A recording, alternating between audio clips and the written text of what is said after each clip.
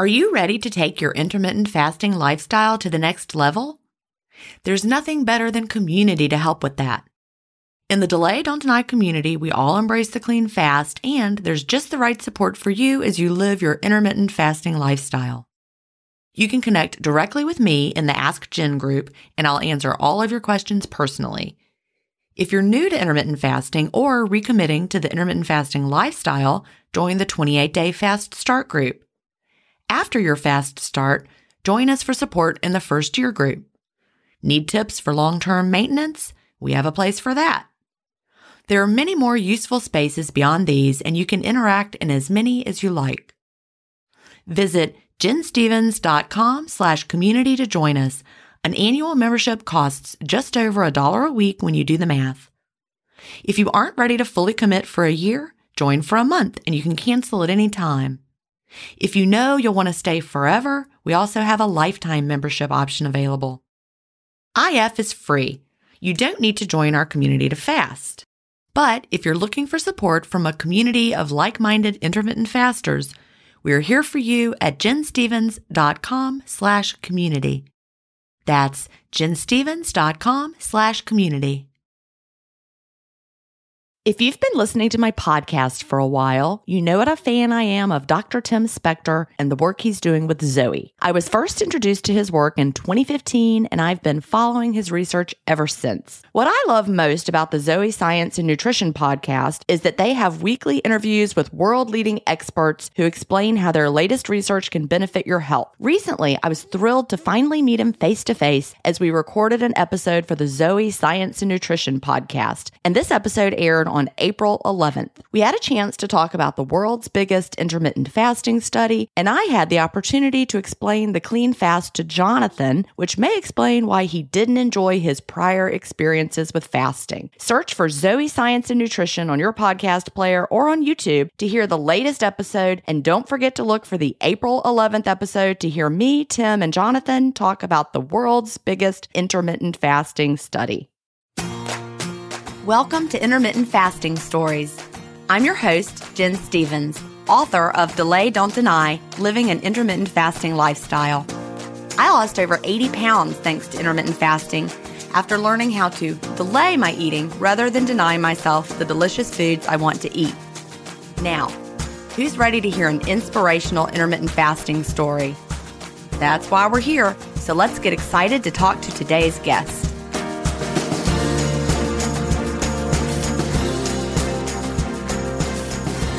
Hi, everybody, and welcome to episode 75 of Intermittent Fasting Stories.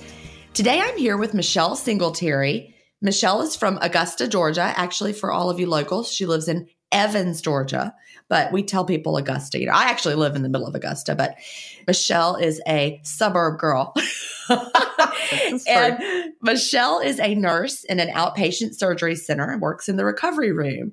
And I actually have to say, I know Michelle. I didn't know her before she started intermittent fasting, but we have met in person many, many times now because I have a intermittent fasting coffee group where we meet up on most Saturdays, and Michelle always comes. She's also a moderator in the Facebook group. So welcome, Michelle.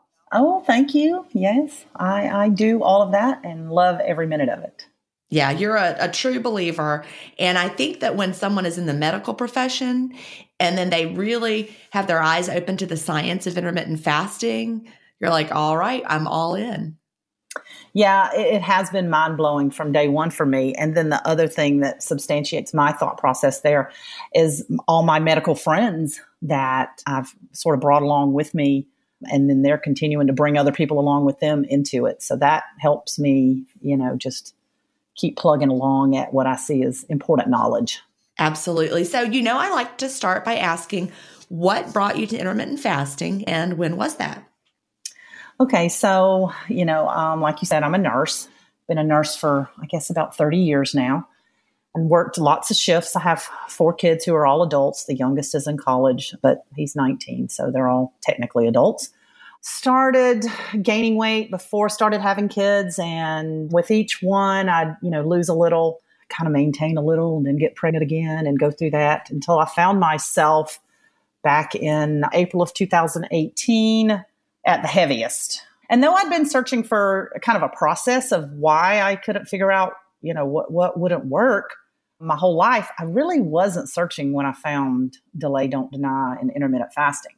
That year, 2018, my last two kids both graduated from high school, were starting college. I was in the process of looking for a different job. And all of that combined with being the heaviest weight, my hemoglobin A1C had started to rise. And so I was weighing in at about 260 pounds.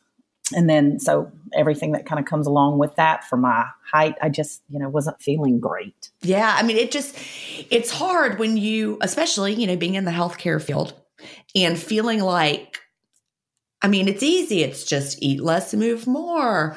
And of course, everyone who's listened to this podcast knows that that's not it. It's not as easy as eat less, move more. But in the healthcare field, I'm sure that's what you had always been taught. It's probably what you would have told everybody. And it's really, really hard to live that and to make that happen. Yeah, absolutely. And when I say I wasn't feeling good, like other people in my life you didn't notice that I didn't feel good. It wasn't that. It wasn't that I was sick. I wasn't missing work because I felt bad or whatever. I just know that I was like, this is not how you're supposed to feel. I just didn't feel good. And so then, my hemoglobin A1C had started to rise and I had been referred for diabetic teaching. So nurses are terrible patients. So I'm like, yeah, I'm not going to that. So yeah, I bet that was a real wake up call right there when they're like, you need to go to diabetic counseling. And you're like, but I'm a nurse. Yeah. I was like, okay, whatever. Well, I didn't say anything to my husband about it. They ended up mailing something to my house. And I'm like, oh, snap, I've been found out. So I quickly tore it up, threw it in the trash and thought, I'm not doing that. My insurance wouldn't pay for it. I already know what they're going to say because I had the knowledge myself as a nurse. But also, I am a lifetime Weight Watchers member. I've gained and lost the 40, 50 pounds numerous times. Okay. And then back in the day, Weight Watchers really followed sort of a diabetic diet. There wasn't all the points and everything that you have now. It was more just kind of basic food and exchanging. I remember that. I remember my mother doing it back in, I guess this was the 80s. Because I think I came home from college and she had a little notebook and it was like, one bread and one this. Is that kind of how it was? Yes, that is exactly how it was. It was an exchange program. And I remember, in the past thinking, okay, well, I just know what that is. And to not be a diabetic, I just need to go back to Weight Watchers because that is the diabetic diet. And that's what I need to be doing. But then, Weight Watchers changed up and then it's all the exchanges. And then, you can have 10 points and just eat pie, eat pie all day if you want. Just use your points, whatever. That, that wasn't sustainable for me either. See, I never did Weight Watchers, which is shocking because with my diet history, I can't believe I never did Weight Watchers. Like, honestly, I know that if I had been trying to do something that was 0 points, man, I would have eaten all the 0 points things nonstop. I would have been like, I had 0 points and I'm gaining weight. How is this possible? This one thing that I can't eat now, I just, because I ate it so much because I felt like I could get the most bang for my buck in the points was this vanilla yogurt that you would cut up a Granny Smith apple in and you would mix all that up. And I just remember having this giant bowl of it and just feeling like I could just eat and get full and just have as much as I wanted. But, looking back, it wasn't doing anything for me. I was still going to Weight Watchers every week. I'd still lose and then I'd go back and it was just back and forth. So, but that's one of the things that I remember about that diet mindset was focusing on foods that I felt like I could eat a lot of. Right. And getting the most bang for my buck.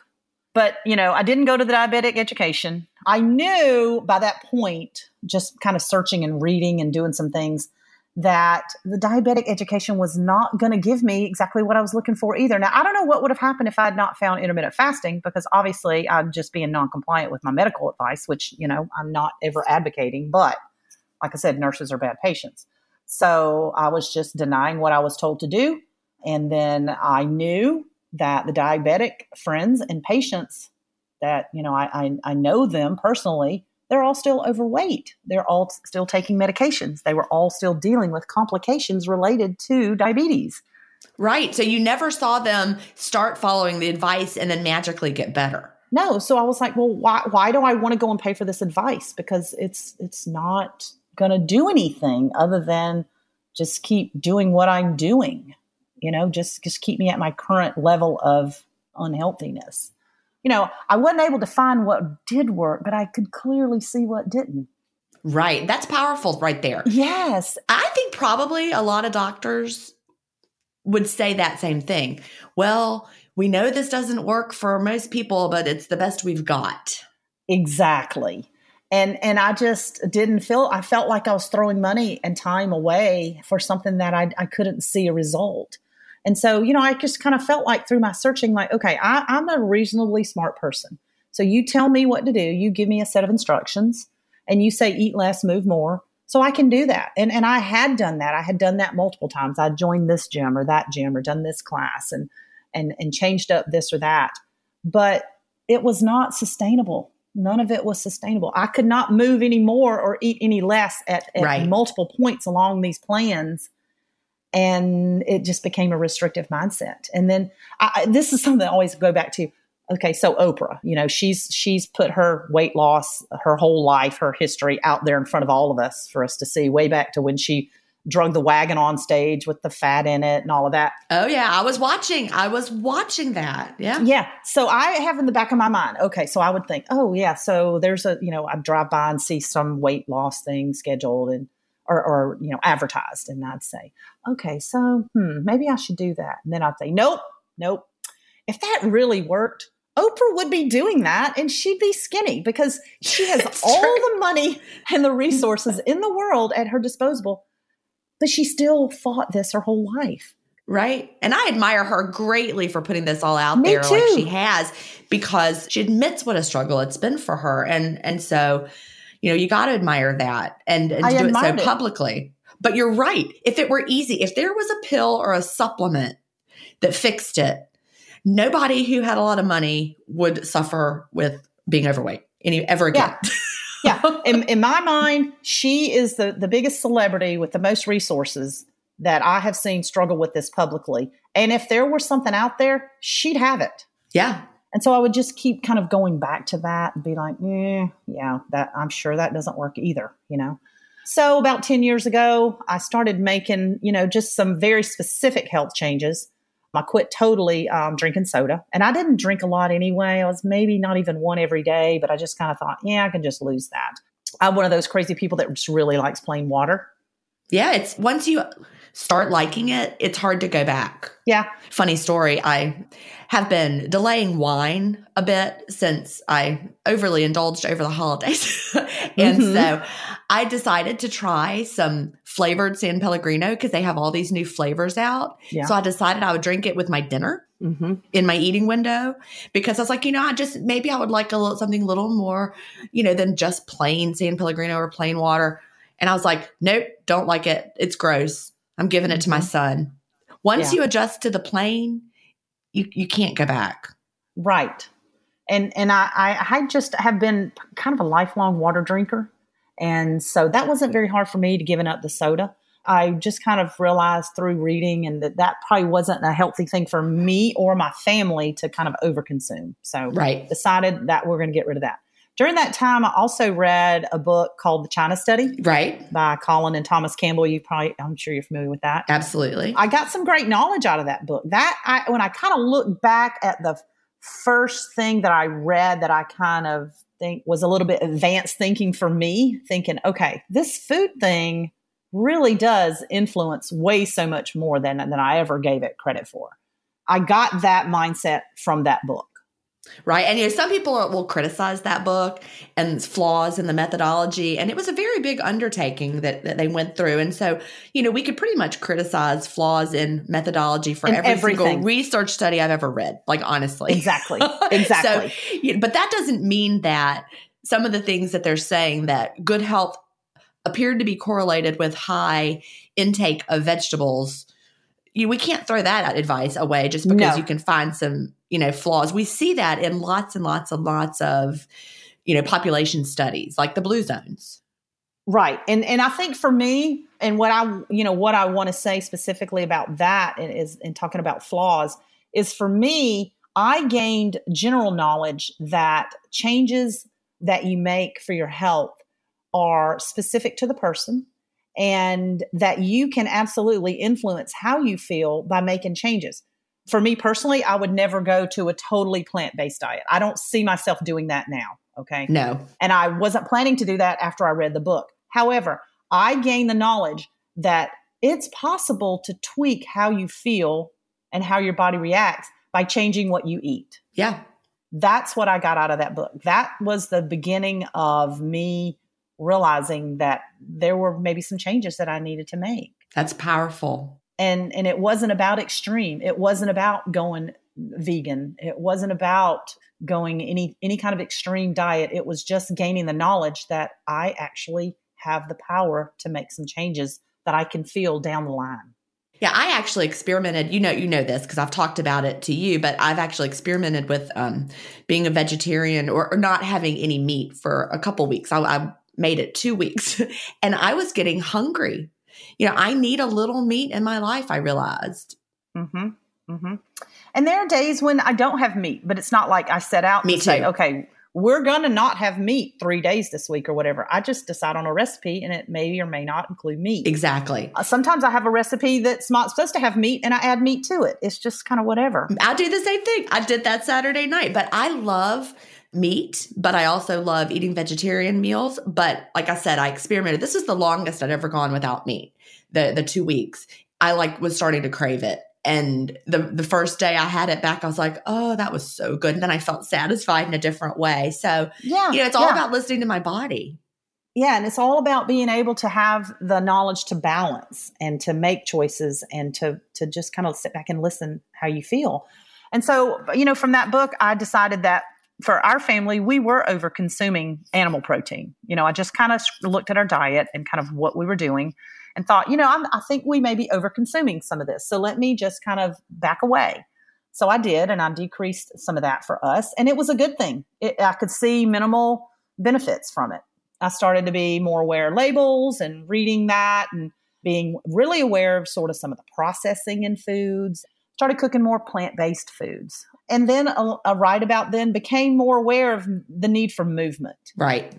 Every day and trying to, try to find things that I like to do to just kind of get movement in. But through all these things, it was some small, minimal improvements, just kind of plugging along. And with each thing, I'd lose a little bit of weight. I'd feel slightly better. And then, I'd start to maybe feel a little restricted, or maybe there was some extra effort. Maybe there was some meal prepping or feeling like I needed to buy certain foods or just a lot of thought. It starts to stress you out, right? Yes. And so the improvements started to pale in comparison to the efforts. It would just kind of be a back and forth and I'd kind of lose my momentum. And then, so fast forward to 2018, that's when I had my 2, graduated from high school, probably had my most stressful year as a parent in terms of, what I was having to put out effort-wise and expense-wise and all of that. And my daughter, my older daughter said, we were just kind of chit-chatting. We were planning a family vacation. I'm like, yeah, well, I definitely need to lose some weight before we go. And she said, well, I've heard something about this intermittent fasting. Have you heard of that? And I was like, no. And I said, what is that? And she sort of explained it, but it kind of went in my brain as, yeah, that's starving and I'm not doing that. And it just kind of went right on out of my brain. That's really funny. Which is kind of, I know. And it's surprising because normally when I hear something that I'm not familiar with, I'll make a little note in my phone or I'll jot it down and I'll kind of go back and read it. That's something I've done my whole life. Like if there's a topic and I'm totally not familiar with it, I'll go back and say, well, what is that? And then I'll decide, oh yeah, I'll try that, or that was crazy. I'm not doing that. But I didn't. It just kind of went in and out of my brain, which is sort of, an indication of where I was in my life. I didn't even have time to think on it. So then that was April, May, we were planning our vacation. I was exhausted after all that. And right before we went on vacation, a mutual friend of yours and mine shared a video on Facebook that the news station here did. Right. When I was retiring. Yeah, I was retiring. They came and did a story on me in my classroom. And I loved that so much. And also I love it because I think it's the only video I have of me teaching. So I can go on YouTube and look for it. Yes, it's on there. And see my kids, my students. Yep. Yeah. Well, for everybody out there, if they want to look it up, it's called NBC 26 Women Today. And it is on YouTube. So I was like, oh, what is this? So I clicked on it and I'm like, oh, wait, there's that intermittent fasting thing again. And so I quickly ordered the book right then, filed that video away and, just kind of put it on the shelf. Took the book with me on vacation, read it in 2 hours and was like, wait, what? Are you kidding me? By like 3 pages in, like this has been sitting here all this time. How did I miss this? How did I miss this on my reading and just never even hearing of this ever? And being in the healthcare industry, having no experience with intermittent fasting whatsoever, never had heard of it. So we went on vacation, came back, probably, weight was probably up from, I don't even know, from vacation. And that Monday just started by accident. I was on the phone with the recruiter that morning negotiating, salary, whatever for my new job, back and forth to the place that I was going to be working at or, trying to decide about accepting the job or not. And I looked up and it was 1:00 in the afternoon and I had not eaten anything. I love it. And I was still alive. I was like, wait, I did not even know that I didn't eat. I did not even know that I could go until 1:00 and not eat and still be alive. I mean, truly, I was like, wow. That's great. Because I can tell you in my life, the times that I've done that have been very, very few and far in between, and only by force because of a medical procedure or whatever. So just to do it and not know that I had missed by now 2 meals and 2 snacks. Right. I was kind of blown away. And I'm like, oh, okay, well, I guess today is day 1. You're an intermittent faster. Yes. And truly that was it. That was it. So that was May of 2018. Yes. And I have fasted every day since then, every single day. I've not had a day where I ate even 12 hours, honestly. I think the longest. It's hard to, isn't it? It is. It really is. Like, I can't even imagine doing that now. No, I don't get up thinking about food ever. No. And so, like I said, within a few pages, I could tell that this was a real thing. I just kind of jumped off right then and there. What part of the science just really made you go, aha, that you didn't really think about before, even though, you've got more medical training than I do, way more, tons more. I've got 0 official medical training. It was, okay, I know what happens when diabetics don't eat, or I thought I knew what happened when diabetics don't eat. And for most of them, yes, it does make your blood sugar drop, okay, at times. But to be told that it actually needs to drop at a certain point and to stay kind of there to level them out and normalize them overall, that was a mindset that I'd never had. You're talking about type 2 diabetics? Yes, type 2 diabetics. That their blood sugar needs to get, so say it again.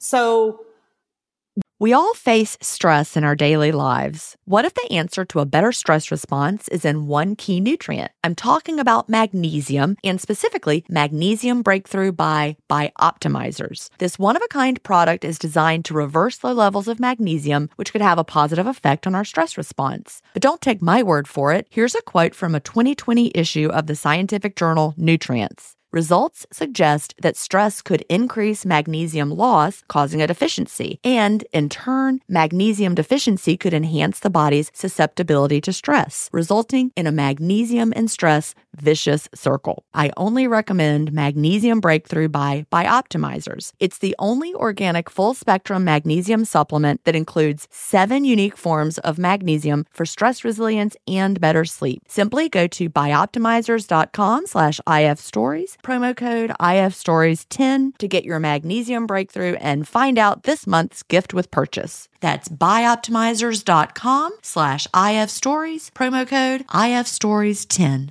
Green Chef is the #1 meal kit for clean eating, delivering pre-portioned and prepped quality whole foods with limited processed ingredients. Green Chef sends organic, fresh produce, responsibly sourced proteins, and chef-designed recipes in every box for satisfying, nourishing, and convenient meals that fit in beautifully to my cleanish lifestyle, and the food is totally window-worthy. Tonight, we're having barbecue sweet potato tacos with cabbage and carrot slaw, black beans, corn, and cheesy tortillas, and they come with Green Chef's chimichurri sauce.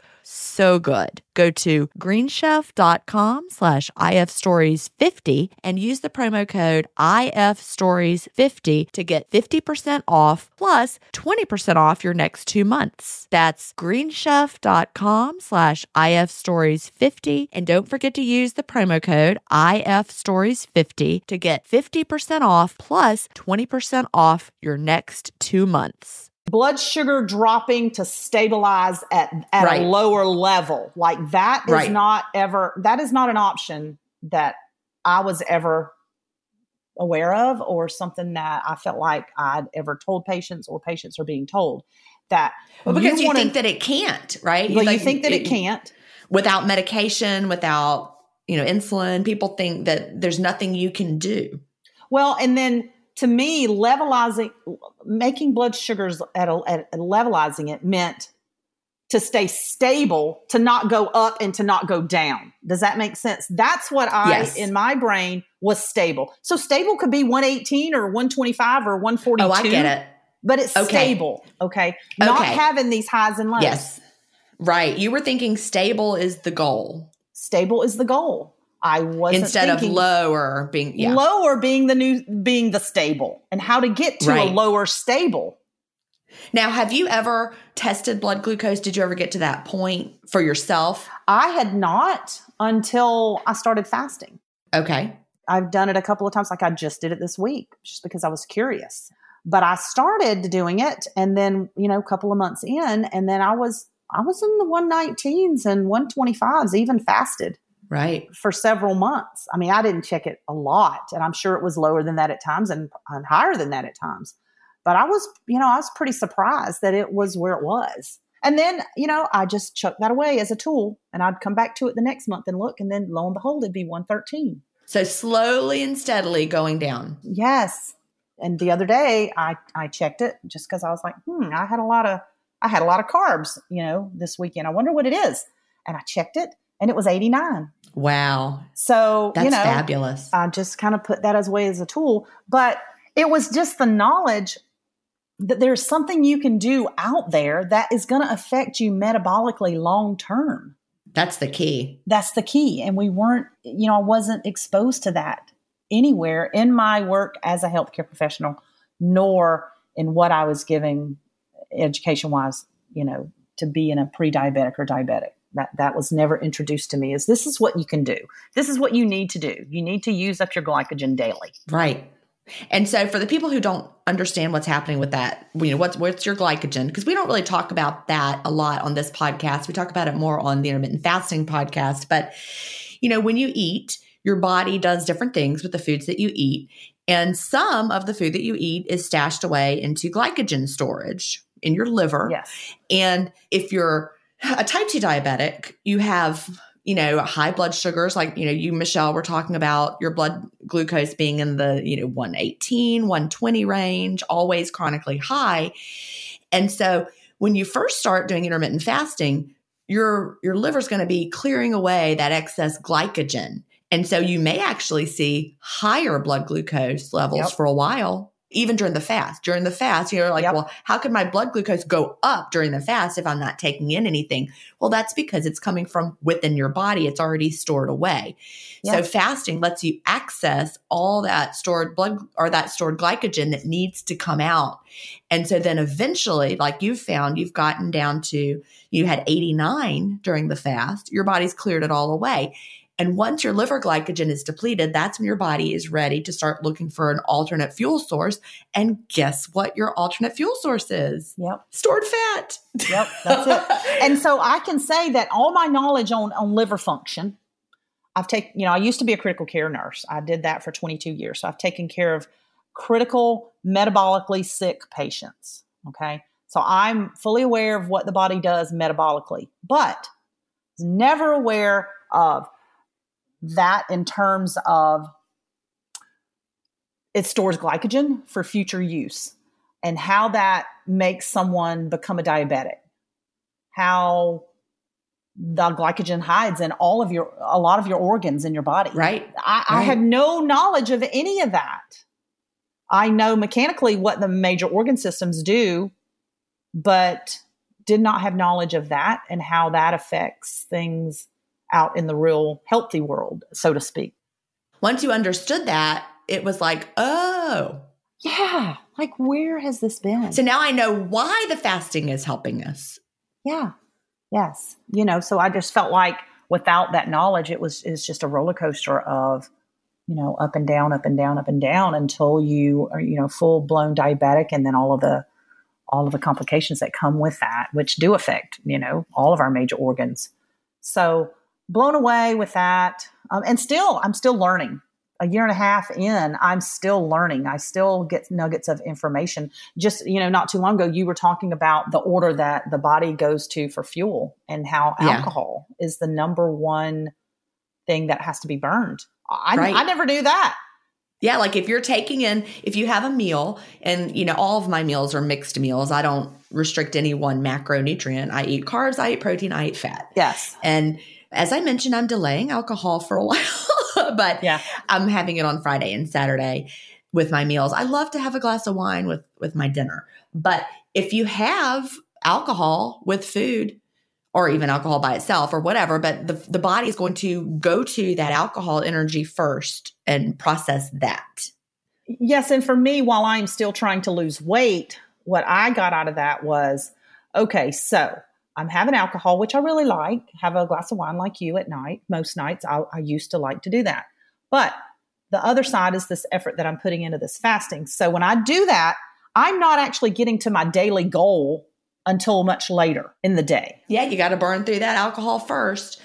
And then you'll start getting into the food. And then your body will, it's not, people always say that alcohol turns to sugar in the body, which is not true. It does not. Alcohol does not turn into sugar in the body. It's alcohol.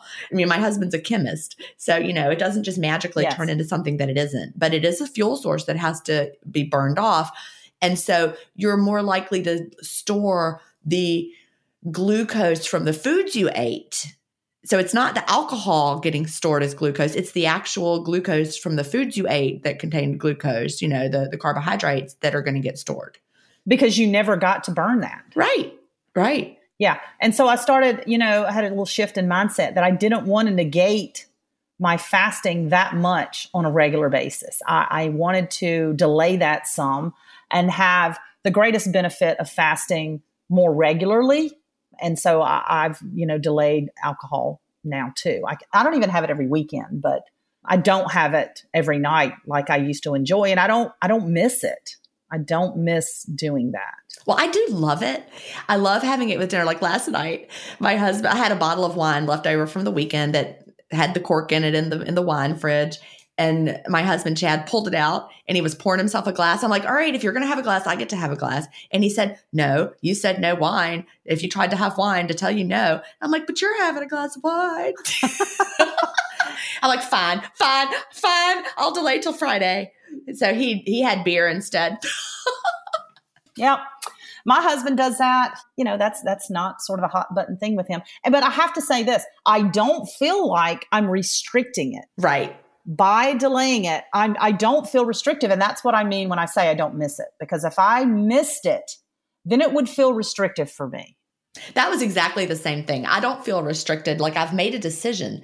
I'm going to have wine with dinner on Friday and on Saturday. And that is all for now.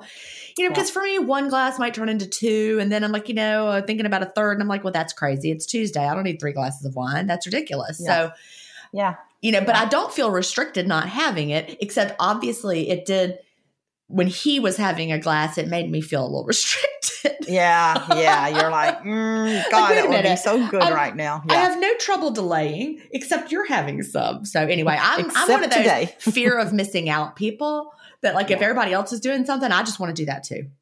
Well, and my husband has not struggled with his weight as much as me, but he struggled as well. And he also does intermittent fasting now too. I love it. When did he start? How long in your journey before he started? Well, it was about a month because I didn't tell him what I was doing. I didn't tell anyone what I was doing. Not even my closest friends. No one. I held it very close to my chest.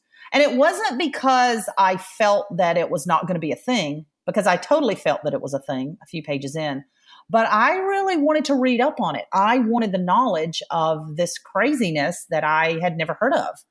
And that I knew that without a shadow of a doubt that it was the thing, but I wanted to be able to talk about it intelligently. I didn't want to just say, okay, yeah, here's this thing, like you don't eat and then you lose weight and blah, blah, blah. I didn't want that. You wanted to be firm in it before you had a conversation. Yes. So a lot of people are afraid to talk about it with other people because they don't really know what to say. So you wanted to really know, you wanted to have your story down before you were ready to share. And that makes sense. Yeah, because my husband, he's not going to read a book. He doesn't like to read for pleasure. That's kind of an oxymoron to him. He's like, well, I don't, that's not pleasurable to me. Why would I do that? And so, but he was also always willing to do whatever I did. If I was on Weight Watchers, he was on Weight Watchers. If I was on the hot dog and grapefruit diet, he was on the hot dog and grapefruit diet, like whatever it was. But what that meant for me was that I sort of did his too. Like, okay, how many grapefruits and how many hot dogs can I have today? Or how many points do I have? And so it was basically, I was kind of dieting for two people because he would do it. I just kind of had to, figure him, and he's, would do whatever I was doing. So that was great. And that, he was always supporting, but it was a lot of work on me. So when fasting came along and he jumped on board, and I'm like, great, I will do this for you. Here's the deal. Don't eat. Brad Pilon, one of the first books I read on intermittent fasting, along with Dr. Bert Herring's Fast 5, there was Brad Pilon's Eat, Stop, Eat. And that you just can't beat the simplicity of that title. Eat, stop, eat. Yeah, you can't. And that was like, oh my gosh, I'm totally pulling him along on this with me, because I already had so much less effort than anything I'd ever done. And so now I was going to be having my husband along with me with, no effort really on his part, other than just saying, okay, don't eat until you try this time of day, and then you eat that time and you eat what you want during that time. And, and he was like, oh, okay. So that's what he did. A few weeks in, I saw him one Saturday. We were kind of messing around doing house stuff, and he went by the refrigerator and grabbed a grape. And it was like, I don't know, 10 or 11 o'clock in the morning, not at a time when, was his eating window. And I'm like, oh, wait, did you just have a grape? And he was like, yeah. And I said, are you not fasting now? And he's like, yeah, I mean, I won't really open my window. And I said, oh, well, no, you just opened your window. And he was like, what? Okay, no, it was just a grape. And I'm like, okay, hold up. So I had to say, okay, here is the deal. This is the clean fast, method. And this is what you need to be doing. He was like, oh, okay. All right. Got it now. And I love that. He's lost over 40 pounds. Wow. Gone way down in clothes, like wearing pants that he wore in not the actual pants, thank goodness, but the size pants, yes, that he wore in high school. That's fabulous. I actually heard somebody say one time, if you're trying to figure out what your goal weight should be, think back to your senior year of high school. Mm-hmm. That might be where your body naturally will end up. And that actually seems to be true for me. The weight that I have stayed around, I'm pretty sure is about the size I was in high school. Now, in our modern day era of, the year 2020 here, when so many children are overweight in high school, I mean, it's harder when you're overweight longer, if that makes sense. The people who have been overweight since childhood, it's more of a struggle. But that's just something that I've filed that away mentally. And so I'm really curious. I would like to do a study about that with intermittent fasters. How many of you get to the weight you were in high school, and that's just naturally where you end up? Well, and I think I shared with you a few weeks ago that, when I kind of look at my wrists and my neck and some of the areas of my body that, kind of got smaller early on, I can see like there's this body in there that I was supposed to be over all those years. And it's emerging. And that blows my mind too, that I never knew that was really who I was underneath of all that, because it wasn't ever allowed to be. Wrist bones and clavicles and ribs and all of that. All of it. Yeah, so anyway, my husband plugs along. He's gotten so many people at work turned on. It's funny, he still has not read Delay, Don't Deny. That's okay. He's bought it multiple times on Amazon and has it delivered to people's houses. And that is really funny. He wants to read it. It's here, so I haven't funny. read this book, but here, you read it. But it's a really good book. My wife said it was, and so you need to read it. I love it. Oh, that's fabulous. Talk about your weight loss journey along the way. and what you've done and what you've tweaked. Because I think this is an important part of the story because, you know, not everybody starts off and then just does it and then the weight falls off and then hallelujah, forever and ever, amen. You're at your goal weight and there you are. You know, you have to tweak. That was not the case for me. I can say that I started it fairly easily because I didn't drink soda. I wasn't even drinking coffee at the time, which I'm since drinking coffee. I did actually grasp the fasting part of it early on, and I credit that to the clean fast right away. I never did anything other than that, and so I grasped it easily. However, I lost 20 pounds fairly quickly, and my size went down several sizes fairly quickly. But then I, kind of sat there. I'd also, grasped the fact that this was a lifestyle change and not a diet. So I can't say I panicked or started getting discouraged, but I did need to start looking at some different tweaks. So real quick, what size did you start off wearing, if you don't mind saying? A 22. And you are what now? As I know, but I'm in a size 12 jeans now.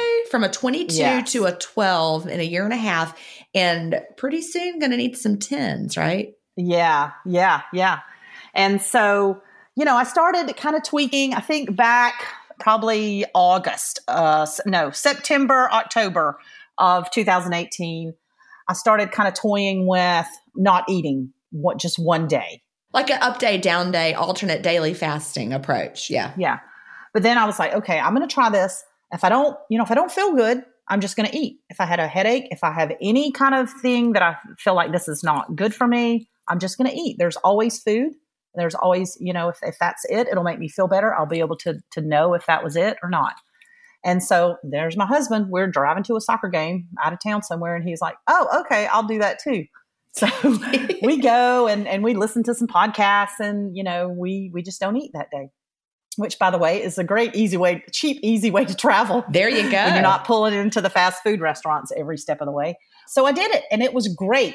At the end of it, so that was on a Friday. I ate on Thursday, didn't eat on Friday. We were traveling. At the end of it on Saturday, around 1 o'clock or 12 o'clock, somewhere around in there, I got a little bit of a headache, just a slight headache. And I was like, oh, okay. Yep, there it is. It's time to eat. And so I did. And so I did that. And we did that maybe once or twice a month through that fall into that first of the year in 2019. And that worked good. I was able to kind of move past a certain set point with my weight, start to feel some of those new changes again that I had felt when I first started. Because you get used to the new changes and they don't feel new anymore. That's true. It feels like normal. How you are, right? Yeah.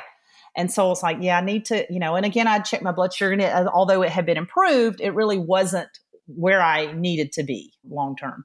So, I tweaked again and then I started kind of scrutinizing. The next thing I did, I started kind of scrutinizing what I was eating and started really paying attention to processed carbs, not carbs, but processed. Yeah. It always strikes me as so funny when people say carbs don't work for me. And I'm like, tell me what you mean. And they're like, well, pizza, cheeseburgers. And I'm like, you realize there's a whole lot more to that food than carbs. It's also got a lot of fat and it's also highly processed. Mm-hmm. Yep. So I just started being aware. I wouldn't say that I restricted that. I started kind of just being aware of my choices and trying to make a few different choices. And then there were some things that I decided to delay a day or two here or there. So sort of a carb cycling mentality where some days I would have them and not really worried about it. And then the next day I'd be like, I'm not having any crackers today. So just kind of being aware of it. That, went on. And I, went through the holidays this year with that and totally fasting at least 1 or 2 days a week. The other thing that I noticed during that time is I started playing pickleball back last summer. And I noticed that on days when I played, I felt much better playing while I was fasting. Pickleball is all the rage around here. Oh my gosh, it is. It's crazy. It's been around here for about 4 years. And, Philip and I were looking for some things to do, just kind of the kids are out and grown and all of that. And we got turned on to it. And now, we're both trying to play as much as we can.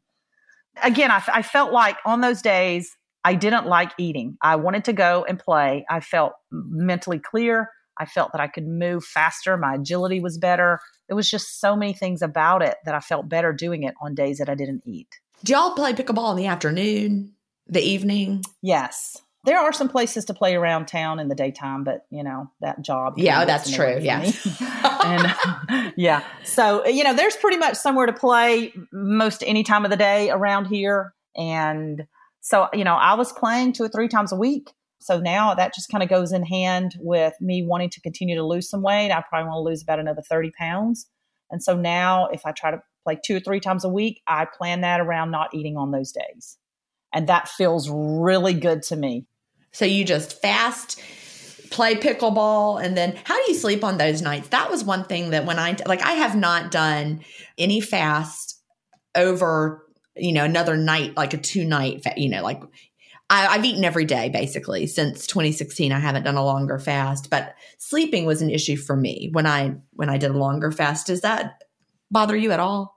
Well, I think that sleeping is just like so many other aspects of changing up a lifestyle.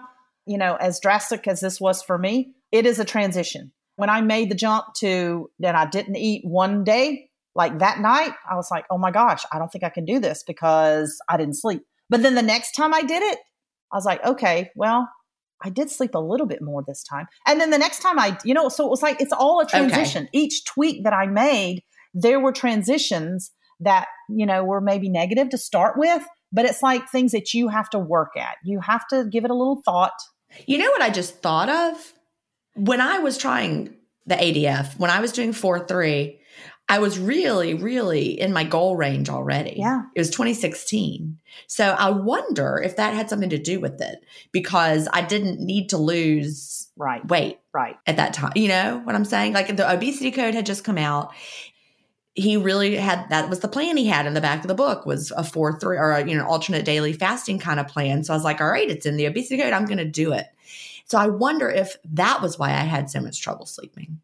Yeah. And I just, each time. So now for the past several weeks, 2 weeks, I have done a true ADF where I don't eat on Monday, don't eat on Wednesday, don't eat on Friday. And I haven't had any problem sleeping. Okay. So I think I transitioned through it when I did it just one time, a couple times a month. Then I transitioned when I was doing it twice. And then now for 3 times, I have transitioned through that to where I don't feel any negative effects at all. Well, that's great to hear. Yeah. I'm like I said, I'm curious. It just suddenly popped into my head. Maybe it was because I really, don't have a lot of fat that my body's like, oh, come on now, you need to eat more. And so I just felt like it was too hard for me to do that much fasting at that point. But it might really be because I was already at a weight that was good for my body. I would believe that. And I think that, with so many aspects of this, whether it be, your stomach kind of acting up a little bit when you start, any of those kinds of things, for me, in the long run, those transitional times where you can kind of listen and you can tweak and you can say, okay, well, I did this and it wasn't as bad. So let me continue to do that and see what happens. That's what this lifestyle and this knowledge gave me permission to do. I love that.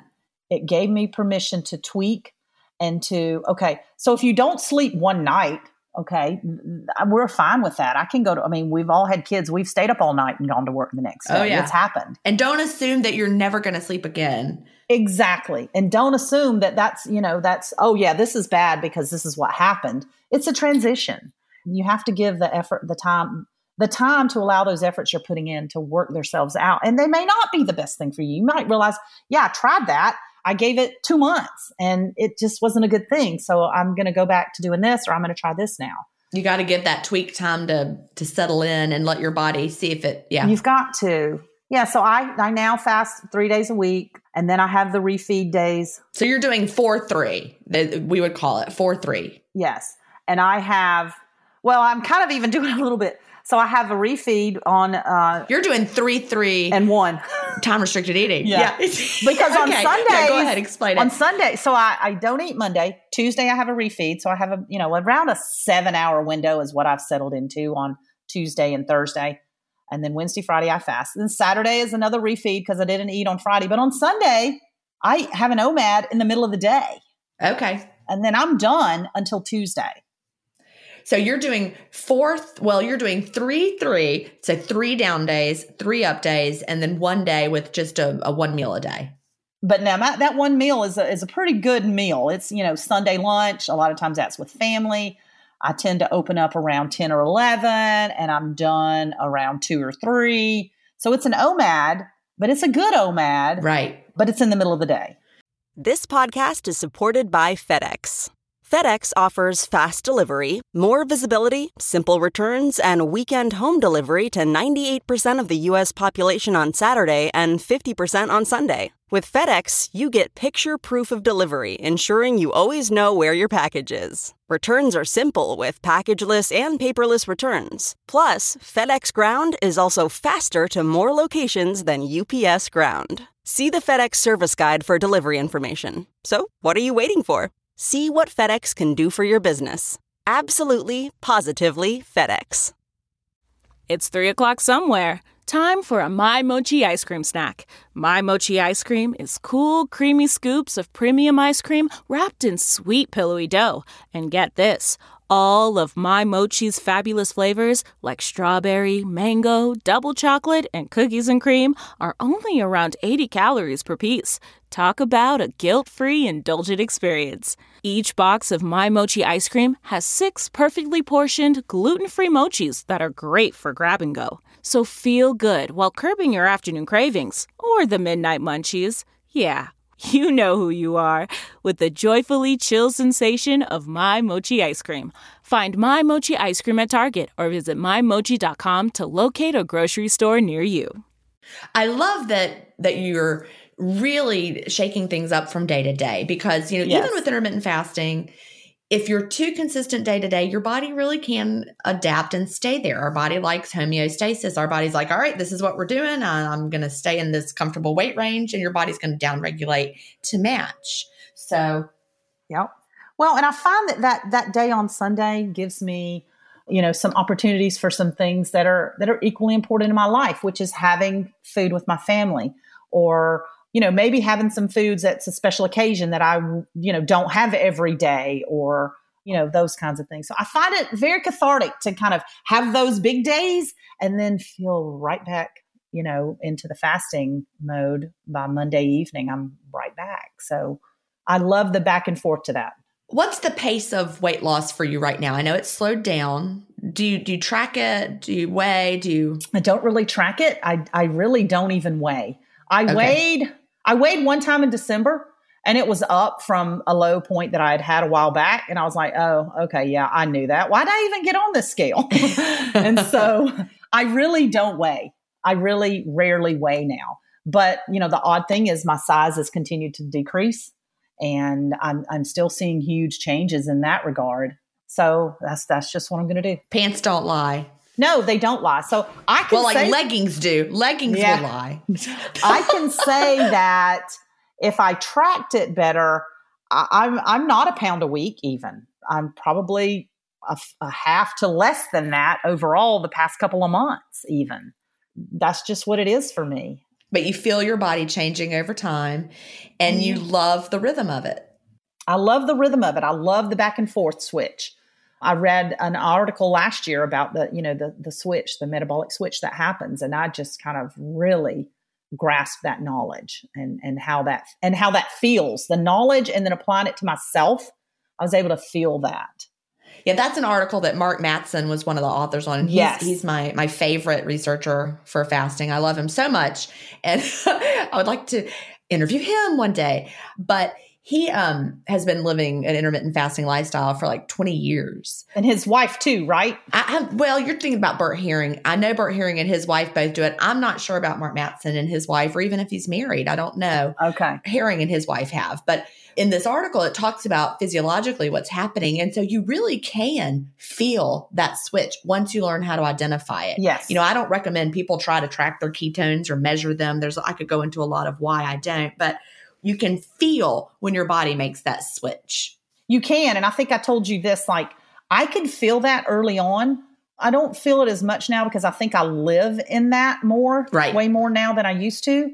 But before I was sort of living in that ketotic a little bit more, I could feel it in the morning at about 4 or 5 a.m. in bed, and I'd go to turn over, and my ankles, when I would cross or uncross my ankles, I was like, oh, yeah, there it is. I felt this weird kind of thinness in my ankles, which that's great. Makes me sound totally crazy. No, it doesn't, because we all feel things the way we feel them, right? Yeah. So, oh, there's the thin ankles. Yeah, there it is. Okay, yes, we're doing great now. But I just love the flexibility of it. And all of this kind of sounds complicated to people who are maybe just starting or not familiar with some of these aspects. But honestly, this takes so much less effort, so much less of my time.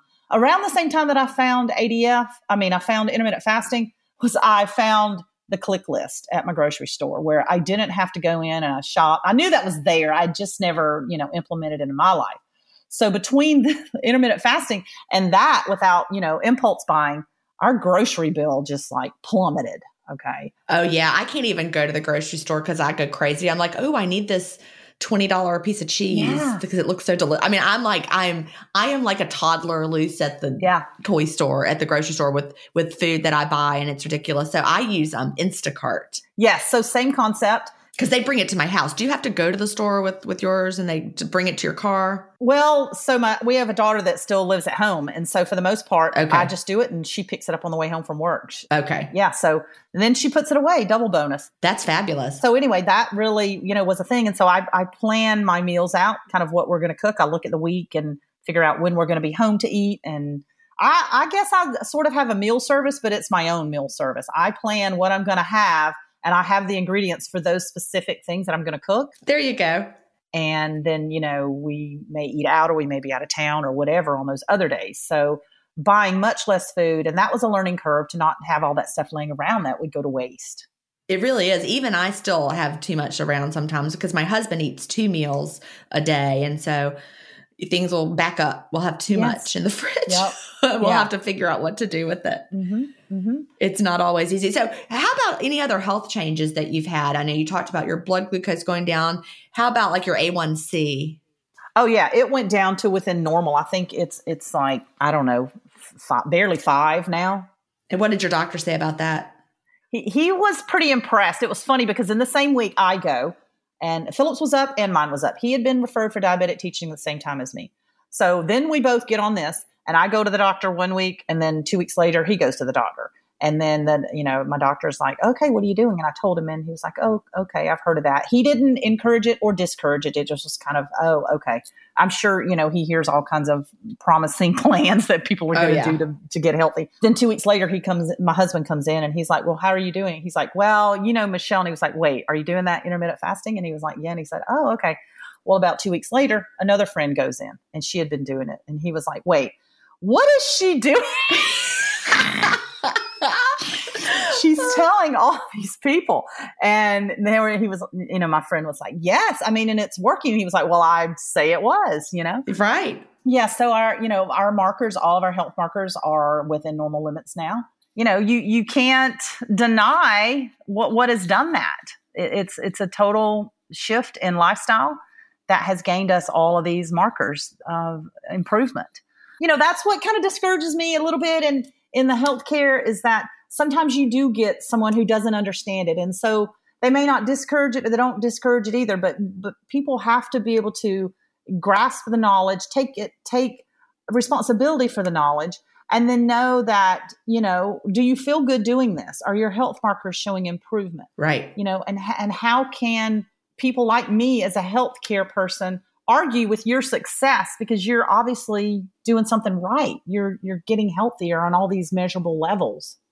And at the same time, your weight loss has slowed. It's slow. Yep. And you could be complaining, well, intermittent fasting obviously doesn't work because I still want to lose, what did you say, 40 pounds or 30 pounds?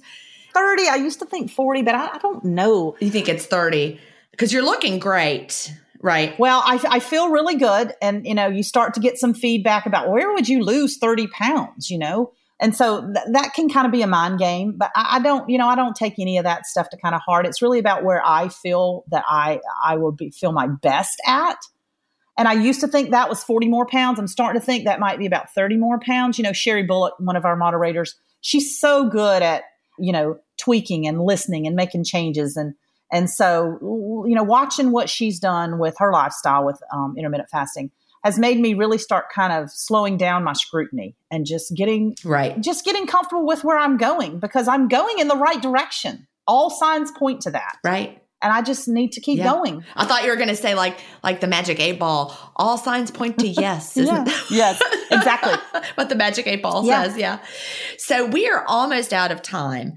What would you tell someone just starting out with intermittent fasting, or is there anything you wish you knew when you were starting? And by the way, I know Michelle is constantly bringing new people into intermittent fasting. So I know that you probably tell this advice to lots of people.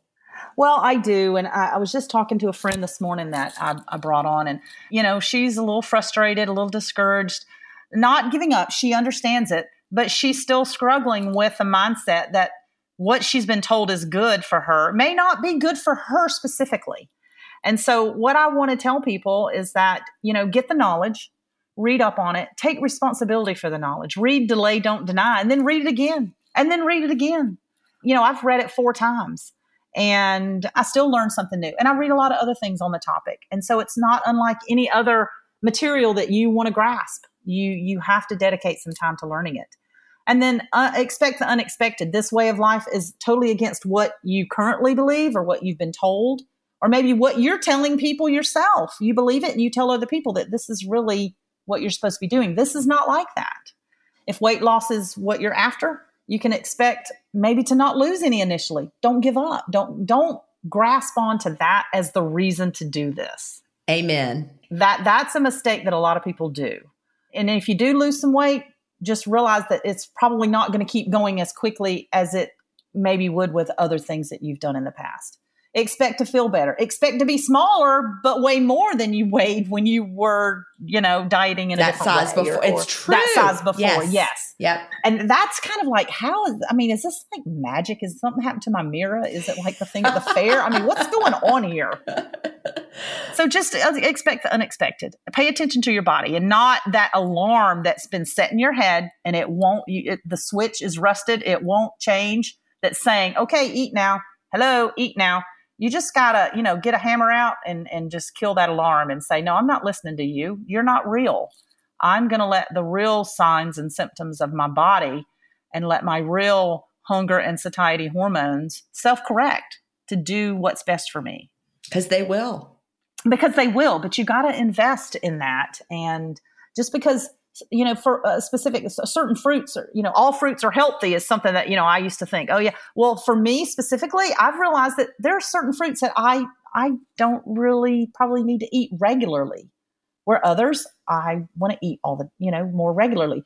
So don't be afraid to make changes based on what you feel are good things instead of what you've been told. Well, I love that. And then just sit back and have some patience and settle into because the lifestyle. You are in charge. It is your journey and you're tweaking, fast, clean, tweak away and trust the process. But the process is the tweaking. That is the process. Trusting the process doesn't mean that you mindlessly copy my intermittent fasting schedule and do what Jen did. Exactly. The process is tweaking to find out what works for you. So trust the process is not us just saying, oh, it'll work. No, the process is the tweaking.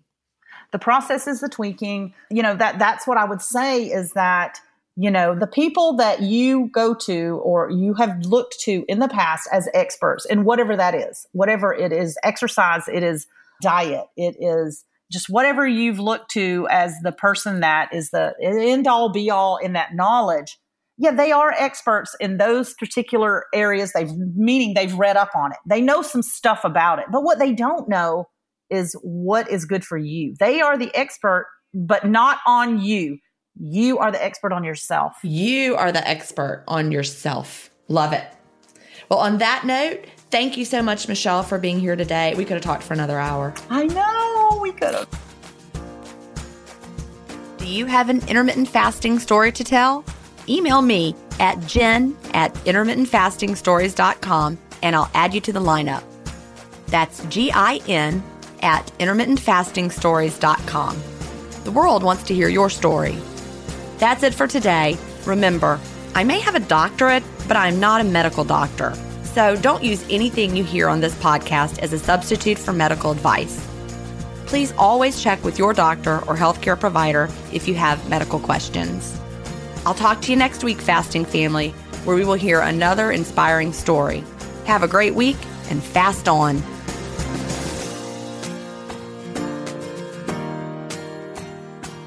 Intermittent Fasting Stories is edited, mixed, and mastered by Resonate Recordings. To learn more, visit them at resonaterecordings.com or email them at hello@resonaterecordings.com. Intermittent Fasting Stories listeners will receive a free offer if you mention that you heard it on the podcast.